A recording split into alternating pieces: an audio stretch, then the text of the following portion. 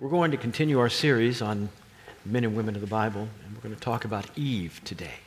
So turn with me over to the book of Genesis. The book of Genesis.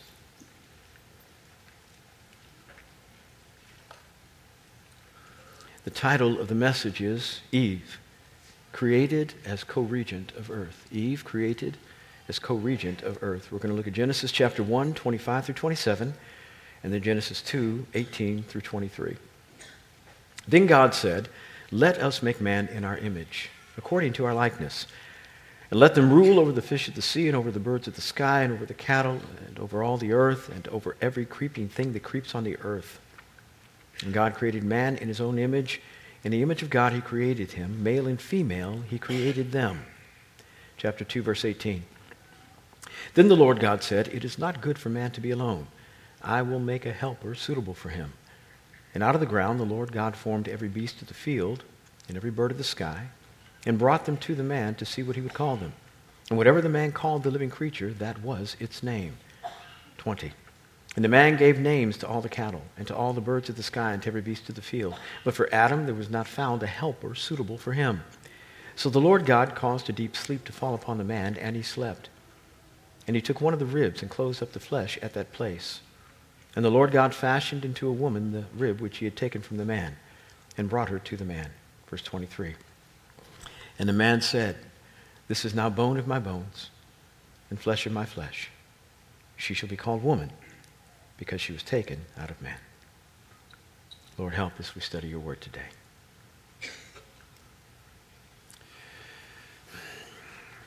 Last week we talked about what creation looked like with respect to Adam. This week it's going to be Eve. And we're going to use basically the same outline we used last week, but we're going to add a point, and that is the beginning of the sermon, which highlights the idea that it wasn't a good idea for man to be alone. Now let me see if I can flesh this out to give you some perspective. Genesis chapter 1 is a chronological order of how he created the world. Not much detail with respect to the priorities. It's just a chronological order. We see the pinnacle of that creation being the making of man and woman, male and female, in his image.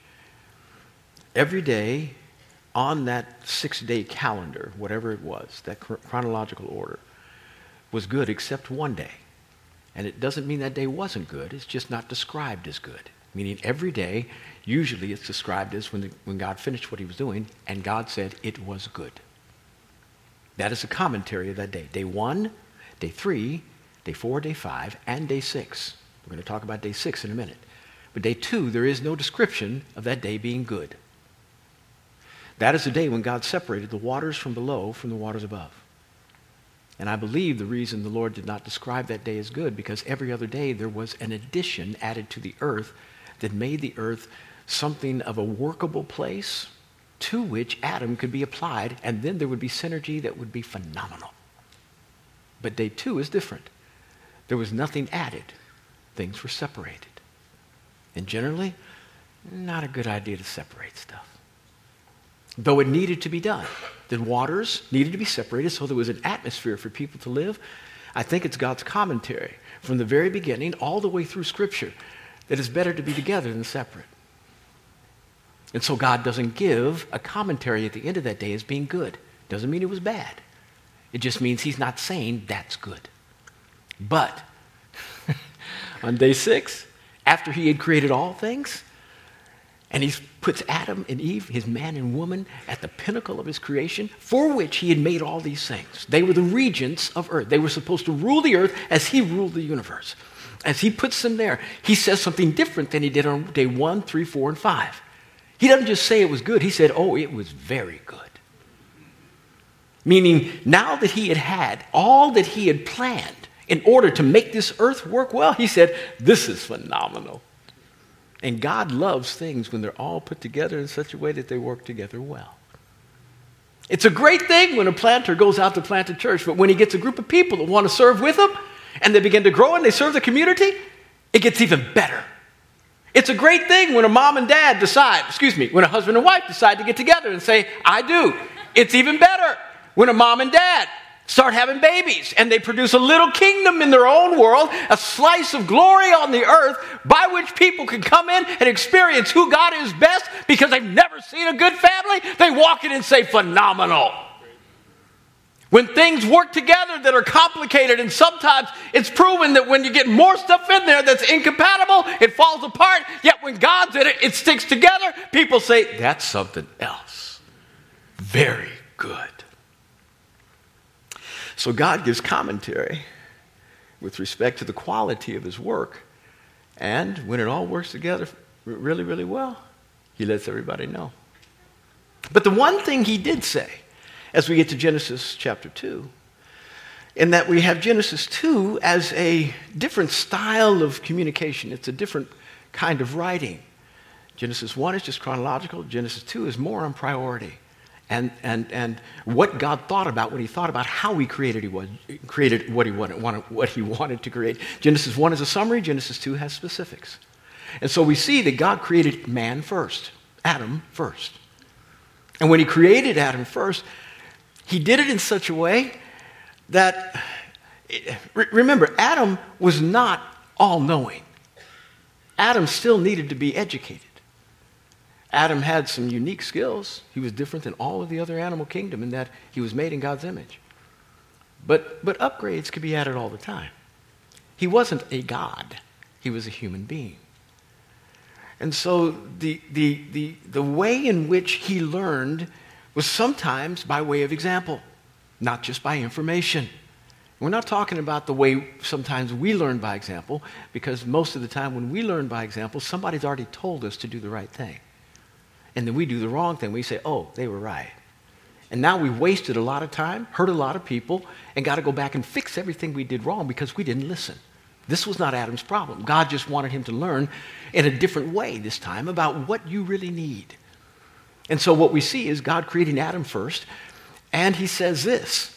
The only time he says it's not good, only time, is when Adam was alone. It's not good that Adam is alone, that man is alone. And it's generally never a good thing when you're by yourself. I'm not talking about the loneliness that you experience as a result of other people not wanting to be with you. I'm talking about the choice you make to not be with people. Not good. It's not good just to be a Christian and not be a part of a church. Not good. It's not good for you to be alone. I know it's more comfortable because you don't want to deal with the drama of other folk. I get it. But listen to me. How in the world are you going to grow? How are you going to become what you need to become unless you join with other people? Nobody on the planet does anything as well by themselves as if they were to do it with someone else. Nobody. Nobody. And surely it wasn't good for Adam to be alone because God called him to procreate. How are you going to do that by yourself? Fill the earth and subdue it. It's not good for man to be alone. And when we're talking about procreation, sure enough, it's man and female, wedding, marriage, all of that. But there's no way that you can produce as much as God wants you to produce on your own. You need other people with you in order to amplify your gifts and help you in your weaknesses. And so you got to deal with folk. And they have to deal with you. It's the way of life. And we need to embrace it if we want to grow. Not good for man to be alone. So God decided he was going to educate Adam like this. Rather than just producing a woman immediately, he says he brings to him all the animals to see what he would call them. Now, Adam realized there were two of each. And these two were able to do whatever they were able to do, but he was just one. And so he's, animals coming to him. And naming rights means some degree of authority. So they were coming, and please understand, in the idea of what all the animals were, there weren't billions and billions of animals. And there weren't hundreds of thousands of genomes. All the dog, you didn't have to name a German Shepherd, and a Collie, and a Schnauzer, and a Pit Bull. All those animals came from one canine called a wolf. I know it's hard to believe that your Chihuahua has wolf DNA in him. I know it's hard to believe. But that's where she came from. All the equines came from one horse. Zebras, donkeys, the little ponies they got over there in Asia. All of them came from one horse. And so all the cats, the cheetahs, the lions, the tigers, one feline.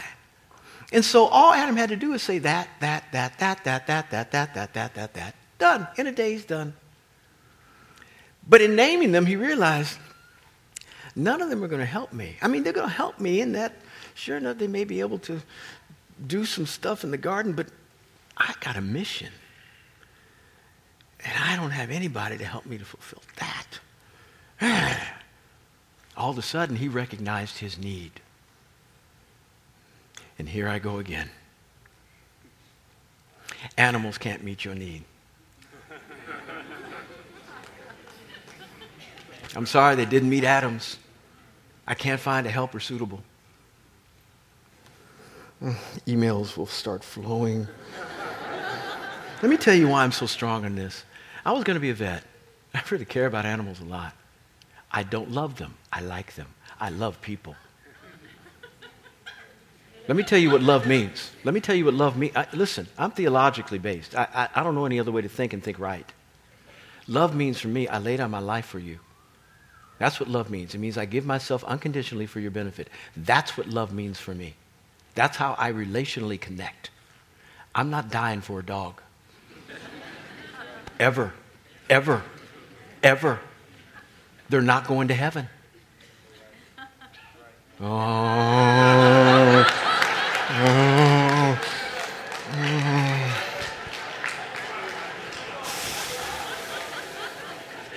Okay, if God wants to reconstitute Fido for you, that's fine. But the only things that pass from here to there are those that are made in his image. I'm sorry. That's it. That's it. Job lost all of his creatures, all the animals that made up his business, all of them. And he had 10 kids that he lost as well. All in one day. The most horrific day in a man's life. When he was restored,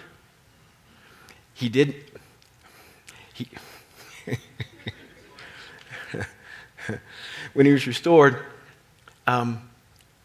he got double of everything. But he didn't need double kids. He got double all the animals because his 10 kids were in heaven. So he got 10 more, but he got double all the animals because none of them would meet him in glory. I'm just letting you know. And listen, you won't be disappointed when he's not there. You won't be mad. You love Jesus too much. It ain't going to be a big deal, I promise you. Not going to be a big deal. It wasn't, animals weren't suitable helpers. And I'm so strong in this because I really am embattled against evolution that wants to bring us down to their level. And I love that people have to relate to people rather than animals in order to get what they need. Those two things drive me in this area. And we are so strong on the animal kingdom right now for those two things, which are underlying foundations for all we do, that we forget that there is no unconditional love from a four-legged animal to you, even though you think it is. The only reason you think it's unconditional is because they can't talk.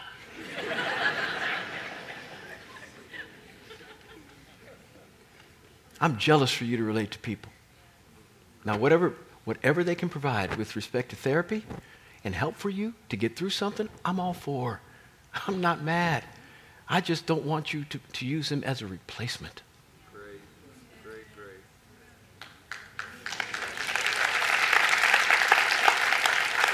No suitable helper was found for Adam. None. So he realized, I have a need that's different than that. So God put him to sleep. It says that when God created man and woman, he created them male and female. And without going into the Hebrew words, because I don't have a whole lot of time, there were designations for the idea of male and female, man and woman, and then their names, Adam and Eve. These three designations allow them to understand the personalities and their roles, how they were made in God's image, and what they meant to one another. And the one that was most important in this passage, although this is not a marriage seminar this morning, there's no way you can get around the idea of two people coming together, a man and a woman, which is the idea of Bible marriage. You can't get around it. You can be married any way you want in America now. But the Bible idea is man and a woman. And when you talk about what God says here, there's an idea that he thinks works best. Adam's name with respect to husband was Ish. I-S-H in our transliteration of the Hebrew. When he saw Eve, he said, now this is bone of my bones and flesh of my flesh. And she shall be called woman, literally Isha. Now we take the last name and give it to our ladies as men when we say I do. Back then the last name, because it was more prominent, meaning family name, was put in front. And so Adam thought this, and it has nothing to do, ladies, when men are giving you their name, it has nothing to do with possession or dominance. It has everything to do. Listen, I'm going to ask you not to clap too much because I don't have time today. It has everything to do with identity. There's nobody on the planet with which I want to identify more than you. So here's the most valuable thing I got, which nobody can take away: my name. When you deny that, you deny something really special with respect to unity and oneness. It's a gift. Isha was what he called woman. That was the identifier that caused them to be one in terms of spiritual and soul unity. Yet their oneness would be manifest in other ways too. In fact, probably the best way for the Hebrew to be understood, at least how they would look at it in the original writing, is that the two would become one flesh. Had little to do with the spiritual union, though it does have application there. Had little to do with the spiritual union of two people coming together, though it does have application there. It had a lot to do with the fact that they get to do the privilege of fulfilling the Great Commission and having people. The two will become a baby, one flesh. That's probably all that meant. That they understood, oh, when we get together, we're going to have children. That's great. So the idea of progressing the vision of God in the earth was fully engaged in when they said, I do. You can't separate a marriage from the responsibility of having human beings. Marriage is not about your happiness. Come on. That's good.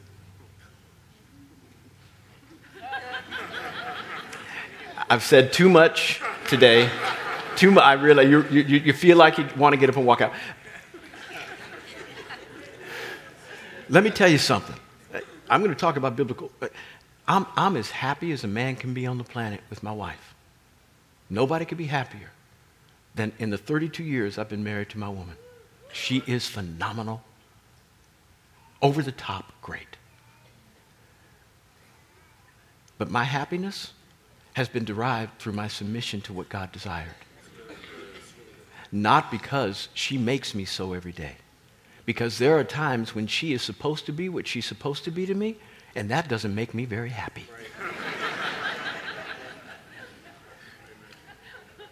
I'll get to that in a minute. But he made them, one of the other terms is the word zakar, which means male, and nakeba, which means female. Zakar and nakeba, male and female. Those are the only two genders God made. Now, we can make any ones we want. It doesn't change what God said in the beginning. And listen, I'm not militant about people who are trying to do stuff that isn't biblical. That's what they do. They've been doing that forever. That's what you were doing before you got right. I ain't mad at them. I'm not mad. I'm not mad that they're trying to change my world, my version of America.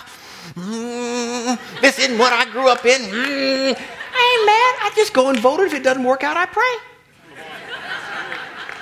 And I keep preaching the gospel. Because getting mad about how sinners respond to God is not redemptive. So I love people through whatever it means and them figuring out what identity is. And I love them through it. And I accept them where they are and then try to do my best to understand what God wants them to be. And whether they accept my version of truth, I love them anyway.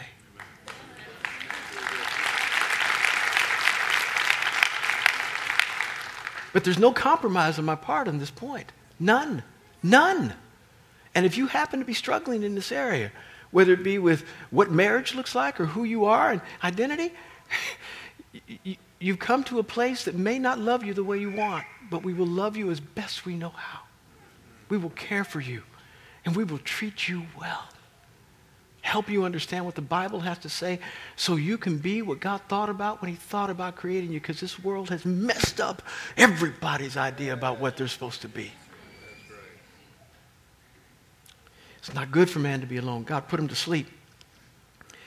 And in the process, he realized, I might wake up a little different. I'm not quite sure what's happening. He didn't know, but he knew that something was going on that connected between man being alone, being not good, and what he could not find in the animal creation. And so some kind of spiritual anesthetic hit him, and he went out. Now, God was in the process of making this woman. It says he took a rib from the place, from his side, and then formed her into him.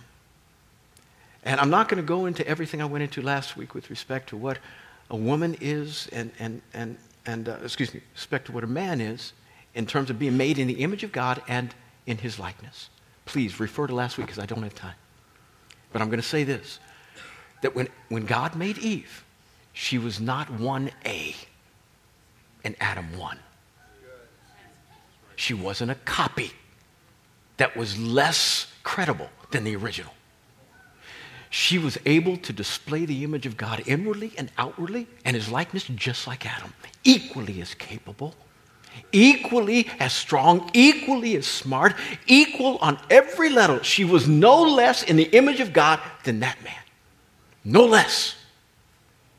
That doesn't mean there wasn't order, which I'm going to get to in a minute. But there was no difference in value or in esteem. Equal. And the New Testament says the same thing. That when we get in Christ, Galatians chapter 3, 26 through 28, when we get in Christ, we are all, it says there, sons of God. There's no Jew, there's no Gentile, there's no slave, there's no free, there's no Scythian, barbarian, no male, no female. It doesn't mean that God doesn't recognize the genders. Of course he does. But when we are in Christ, he sees us all as being made sons who are able to inherit things. That's all it means. That we are the ones who the Father gives things to, because that's the way it was in Hebrew culture. The sons inherited. We are all sons able to inherit anything he's got. And if we are able to inherit anything he's got, we're able to steward it on the planet the way he wants us to without there needing to be a Y chromosome. Are you listening to me? There are a lot of females that are better leaders than you men are. Okay, men, come on now. That was you blew it. I just want you to know you blew it. Okay, I'm going to give the husbands a minute here. There are some wives smarter than their husbands. There you go, there you go, there you go, there you go.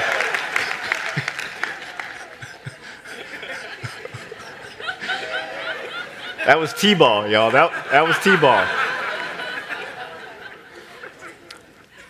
But it still doesn't deny order. There are some places where I have more experience. I have more fruit. But when I enter, I'm not in charge. I submit to whatever order happens to be there. And I allow them to tell me what to do. I understand what it means to not let my background or who I am or what I've done begin to be the determiner on how I relate to people if there's an order that God already set. I submit to that order no matter what I might feel. Getting to it in a minute. So Eve and Adam, for me, were made on the same level with respect to personhood, value, and the ability to do what God wanted them to do without needing the other person to verify that they were legit. They couldn't do what they needed to do in terms of mission without each other. But they did not need the other to verify that they were legit. But the way God made Eve was just,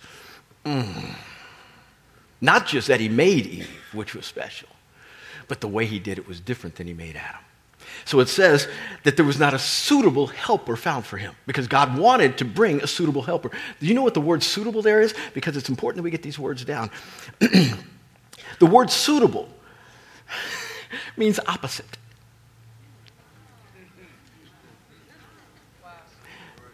I can't find an opposite helper.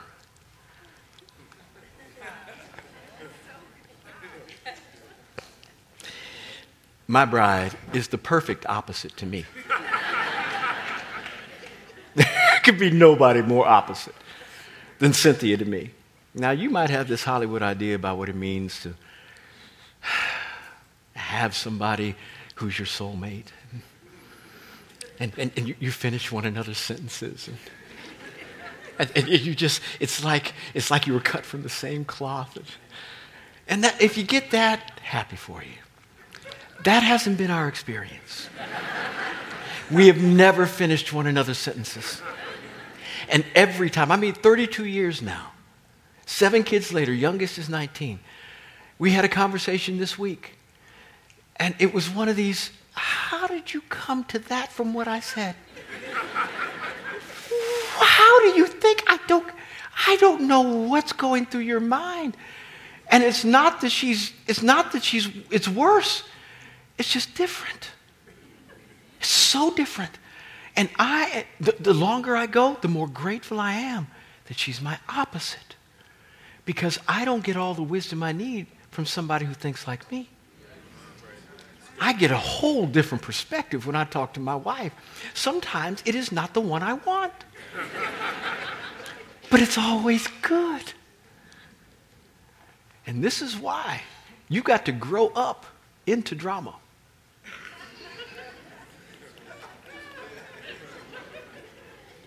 You've got to learn to embrace it.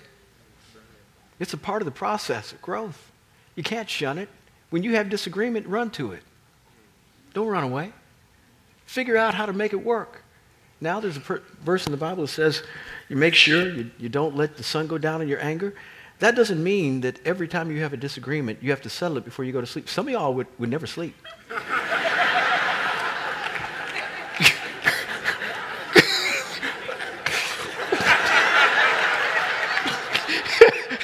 At work, you'd just be out. What's wrong? Oh, we've been fighting for 4 days.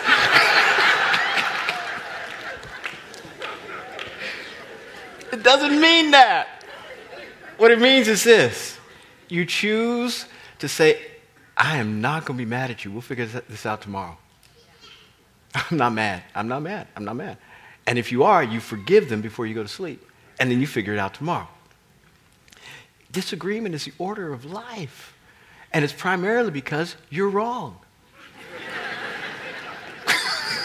I know you think it's the other person. I know you do. I know you do. 90% of the time it's them. But they're saying the same thing about you. So when you humble yourself, the quicker you'll come to resolution. Embrace the drama. It's the only way you're going to grow. Or else you divorce your spouse and get a dog.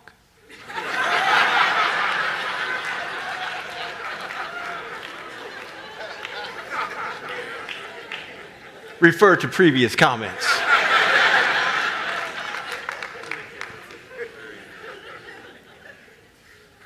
Opposite. That's what you need. You don't need somebody who can magnify your weaknesses. Because if somebody's just like you, that means they've got your same weaknesses. I know it might be fun for you. But if neither of you can balance a checkbook, you're in trouble. If neither of you can clean, don't invite me to dinner.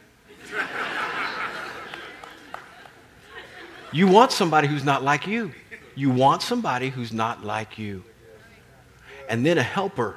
It's not just a suitable person, but it's a helper. That word helper, actually in the Hebrew, refers to a superior, not an inferior.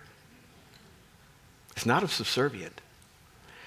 It's somebody who recognizes that dude needs help. That's what that means. In fact, it's often referred to when referring to God. It's used. And Jesus, in the Greek, used it in such a broad, specific way that he said, unless I go, I can't send you help. The helper who is the Holy Spirit. Women, gentlemen, this is what you need to acknowledge. You need help. And God has sent you your bride in order to help you. Suitable helper. Somebody who's opposite and somebody who recognizes your weaknesses daily. Okay. Oh, you grow in security when you're married a long time. You grow. But it says he took this rib out and he used a different word to talk about what it meant to fashion Eve than what it meant to form Adam. The word for Adam meant handmade, kind of taking as if a potter had some clay and he was making it into something and forming it. But the word for forming Eve was the word yatsar. The other one was bana. This is yatsar. And it means to construct. We don't know exactly how it was different, but we just know the results. That women are completely different than men. They are constructed different in their souls. They think different than us. They process differently than us. They speak differently than us. They like to talk.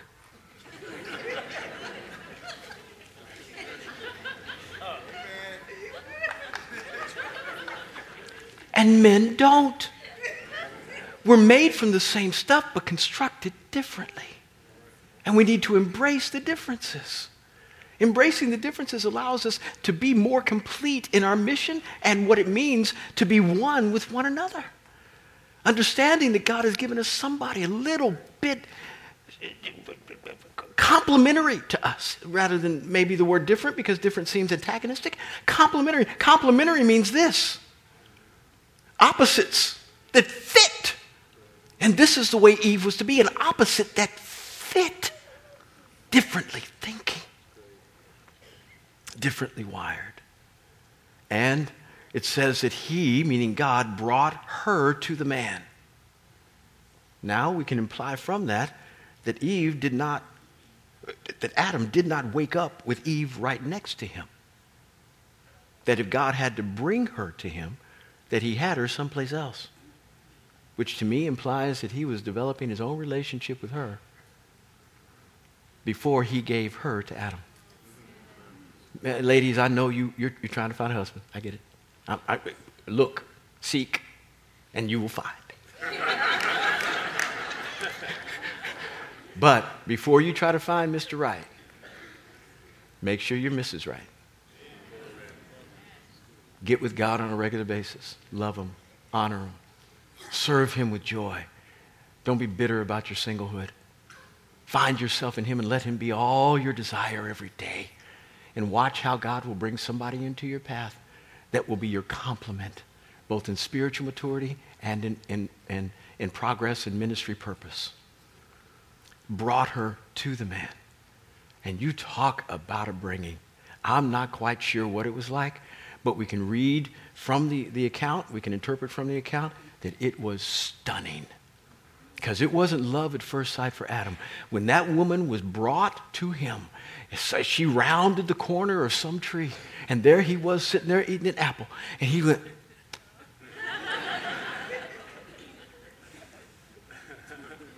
I'm going to change your last name right now. Right now. We're getting married right today, right now. It wasn't love at first sight. It was marriage at first sight. That's how beautiful she was. Perfect. In every way. In every way we think women are good, she was all of it and better. Which made him say, hurry up, come here. Bone of my bones, flesh of my flesh. Come on, yeah. You're going to be called woman. You got my name. Let's go, girl. Let's go.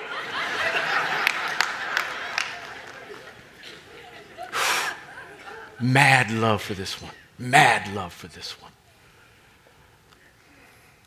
And as a result, they were able to do mission together.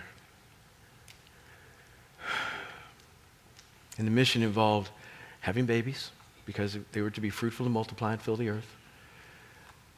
the mission involved making sure she heard from God what the mission was, and she heard from Adam. That the two together aligned her priorities so that she understood not only did she have a responsibility before God, but she also had a responsibility with him. And I realize the idea of following somebody in marriage is sometimes anathema or distasteful to a lot of people. But let me tell you why God made Adam the one who was in charge. Because he was created first, and he had the greatest responsibility for care. And when you've got responsibility, when God gives you the greatest responsibility to make sure that you are providing for that which he said, then he's got to give you authority to be able to do it.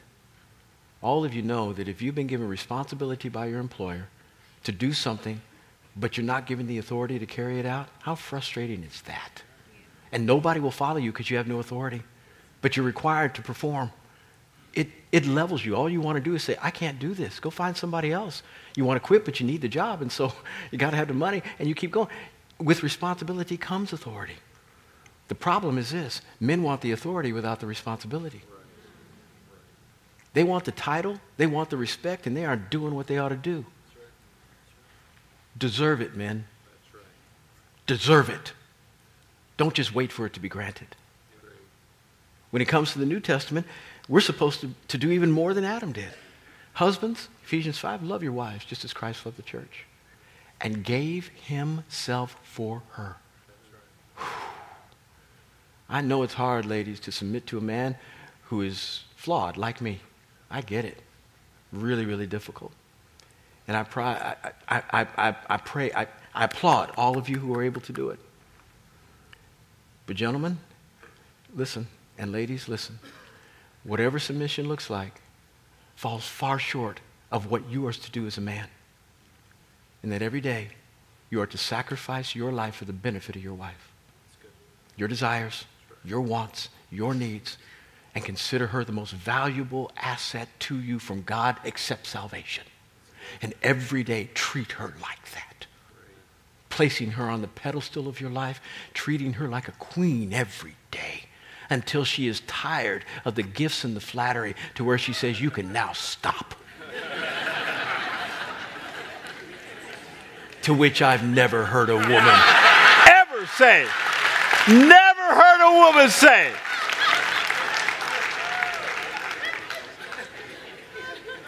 You treat your lady like that, she'll follow you to the ends of the earth. Be deserving of it. But outside of marriage, you can't tell a woman what to do simply because you got a Y chromosome. Nothing about the Bible says that a woman needs to be subservient to a man except in the order of organization and marriage where men would have to be subservient to other men. Nothing. If you happen to be short like me, 5'8" 3/4", and there's a tall woman in the grocery store, and you can't get the frosted mini wheats from the top aisle, you can't tell that woman, give me them frosted mini wheats. You ain't got any right. Who in the world are you? My point is this: we all know that. But we think somehow simply because we got a Y chromosome, that gives us a right to tell folk what to do in settings or puts a ceiling on a woman because she has two X's. In God, they were created equal. Equal. And in this church, there's no ceiling for what a woman can do. We don't have one. And my practice, the way my architecture, does not come because it's 2019 and somehow Pastor Brett is very progressive. My insight comes from 56 AD when Paul was writing to the church at Corinth, or when he was writing to Timothy in 58 or 59, or Genesis chapter 1. That's where my insight comes from. Now, some folk may not agree with me. I'm not mad at them. But if you're going to live in this church, you're going to have to at least swallow. But that doesn't mean we don't treat you different. You're very capable, ladies, of doing anything we can do. I'm not talking about physical labor, but I am going to talk about physical labor now. You are capable of doing anything. You can talk, you can prophesy, you can pray, you can administrate, you can do anything we can do. And sometimes better because you have a different feel for what God is doing. It's phenomenal for me to watch. But there's some things we don't let you do. It's our practice. In this church, we're not going to let you open a door. If you're mad about that, go now. We love you like that. There's some things we ought to do because we care about you. It has nothing to do with your capability. It has everything to do with how we believe chivalry is not dead here.